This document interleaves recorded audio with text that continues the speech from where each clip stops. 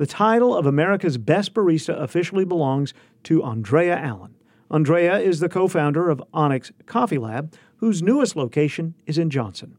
Ozarks at Large's Matthew Moore visited the new location to interview Andrea about what got her interested in coffee, preparing for the Barista World Championship in Milan, and the one competitive project she takes on that she's admittedly mediocre at doing. Andrea Allen never really planned on doing anything besides making coffee. I didn't do anything before coffee. No, I'm just kidding.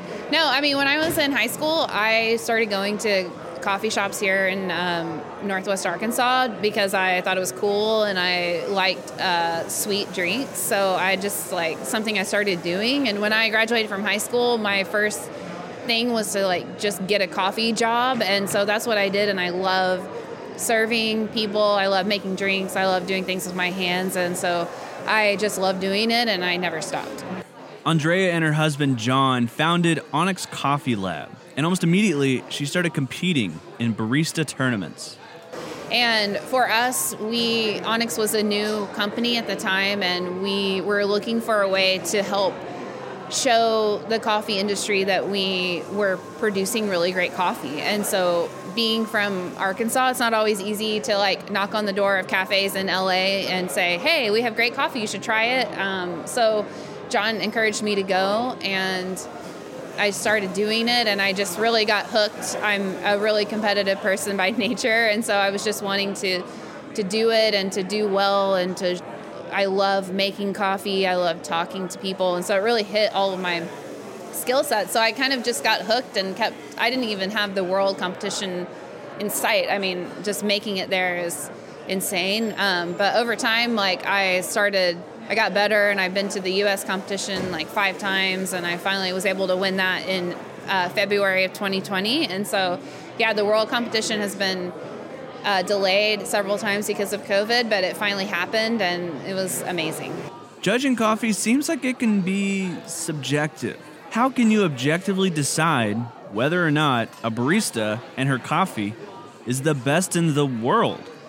So basically how it works is everyone follows the same setup and the same rules. You have 15 minutes to serve 3 different drinks to 4 sensory judges. So you make an espresso and milk, and then a signature drink, which just has to be espresso focused. So you're being scored on how the drinks taste, what your knowledge of them is, and then how the judges agree with what you say they're going to experience. So if I tell them this espresso is going to have qualities of rose, acidity like orange, sweetness like a dark chocolate, they need to drink it and say absolutely yes, and that's how you score points. And then they also are evaluating your presentation, so they're usually looking for someone that's a representative of the coffee industry, someone that is presenting innovation, someone that is just has forward-thinking ideas.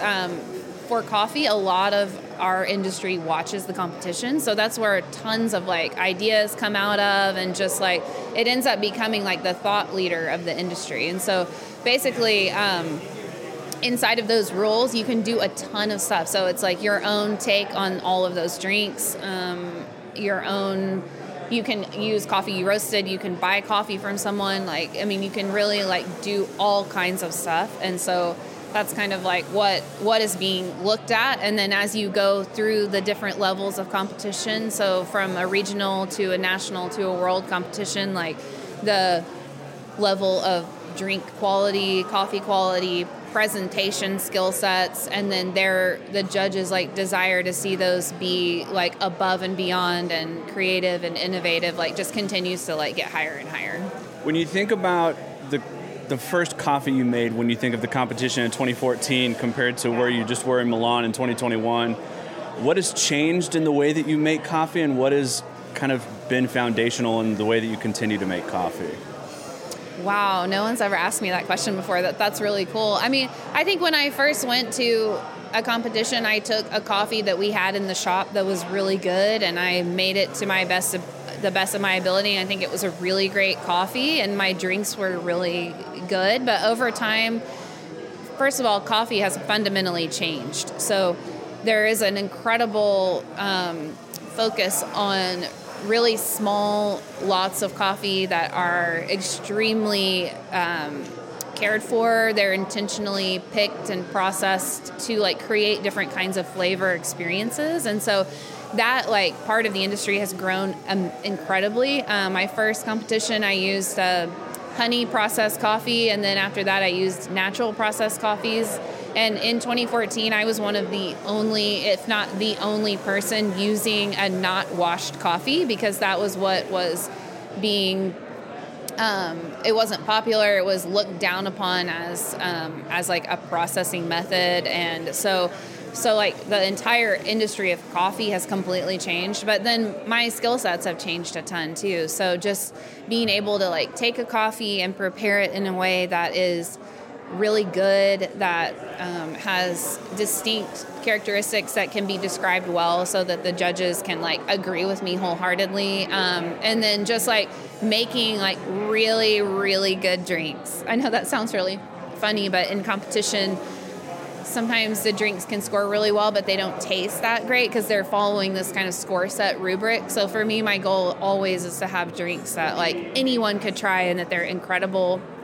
I also this year specifically had a big focus on everything I did on the world stage could be recreated by almost any barista in a coffee shop. So simplicity was a big like focus for me this year, of just like, you don't have to be this like have these insane tools or insane skill sets to make great coffee. It's like more about thinking through like flavor, preparation, and how that affects like flavor experience, and then just like excellence in preparation of coffee. The U.S. Championship was held in February of 2020, and of course we know what came soon thereafter. The World Championship was on a definite hiatus. But then, in July, the announcement came that the competition would be in October, 3 months. Andrea says she was spending around 40 hours a week preparing and perfecting her presentation and skills. Well, I was surprised when I started practicing for Worlds because I hadn't lost a ton, which is great because between U.S. and the World competition, I mean, the pandemic has just been insane for everyone, period. And then much less like hospitality and food service has been crazy. So I was not just refining my skills that whole time. I was like doing all kinds of stuff to help our business and our team just and our community continue to like go forward. And so, when the competition got announced, I was like, wow, I haven't actually even really done anything on this since the U.S. competition. So I was a little rusty to start with, but not as bad as I thought. And I was concerned that I wouldn't be able to put the amount of like time and energy and love into it as I normally do. But it turned out that I had plenty of time, and the results were awesome. There's a link to her 15-minute presentation at the World Barista Championships at our website, ozarksatlarge.com, and it is absolutely mesmerizing. Andrea came in second place in the tournament. So, when she isn't competing in Barista Championship tournaments, what does Andrea do to get away from work? A reliable source told me that you have a drink on the menu that is named after your horse, that you have a horse.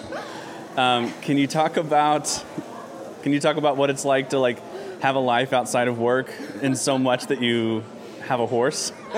What is life outside of work? No.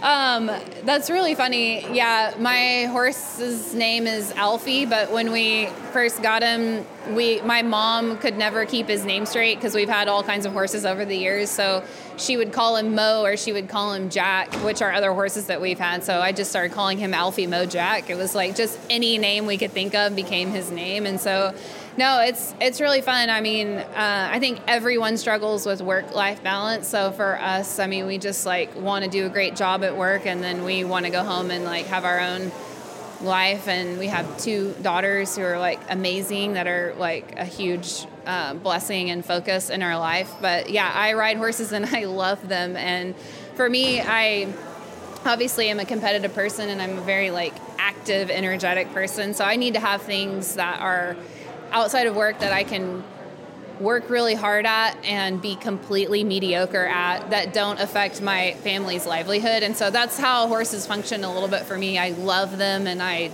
train my horses and I take them to competitions, and I usually get last, and it's really good for me to have something that's like just a huge work in progress, but that doesn't really have any actual matter in my work life. Yeah. Training your horse is not going to impact your bottom line, right? No, not at all. And so, in fact, if I was relying on that as my livelihood, it would be a sad state for my family. So, but yeah, it's just a fun hobby. What is it about horses compared to, like, you know, having a dog that you walk on a regular basis? Like, what is it about horses specifically that, like, oh gosh, you had them as a kid, right? Yeah. Is that part of it? Is just that, like, you grew up with horses and you continue to love them, or?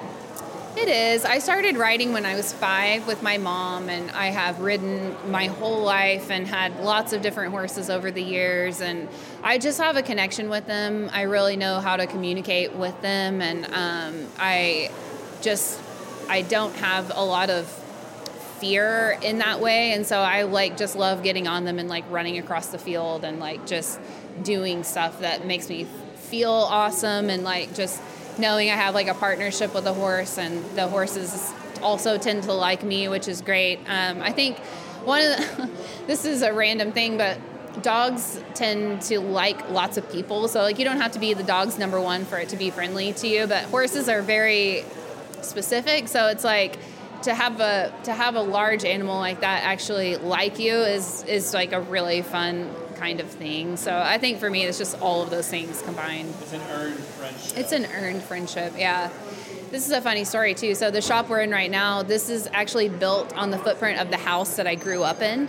And like some of these fields that you see around here, I have ridden my horses in like since I was like 5 years old. And I periodically ride my horses over here and still ride, even though it's become like a development.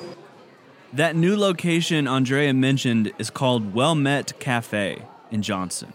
There's plenty of parking available on site for your car or your horse.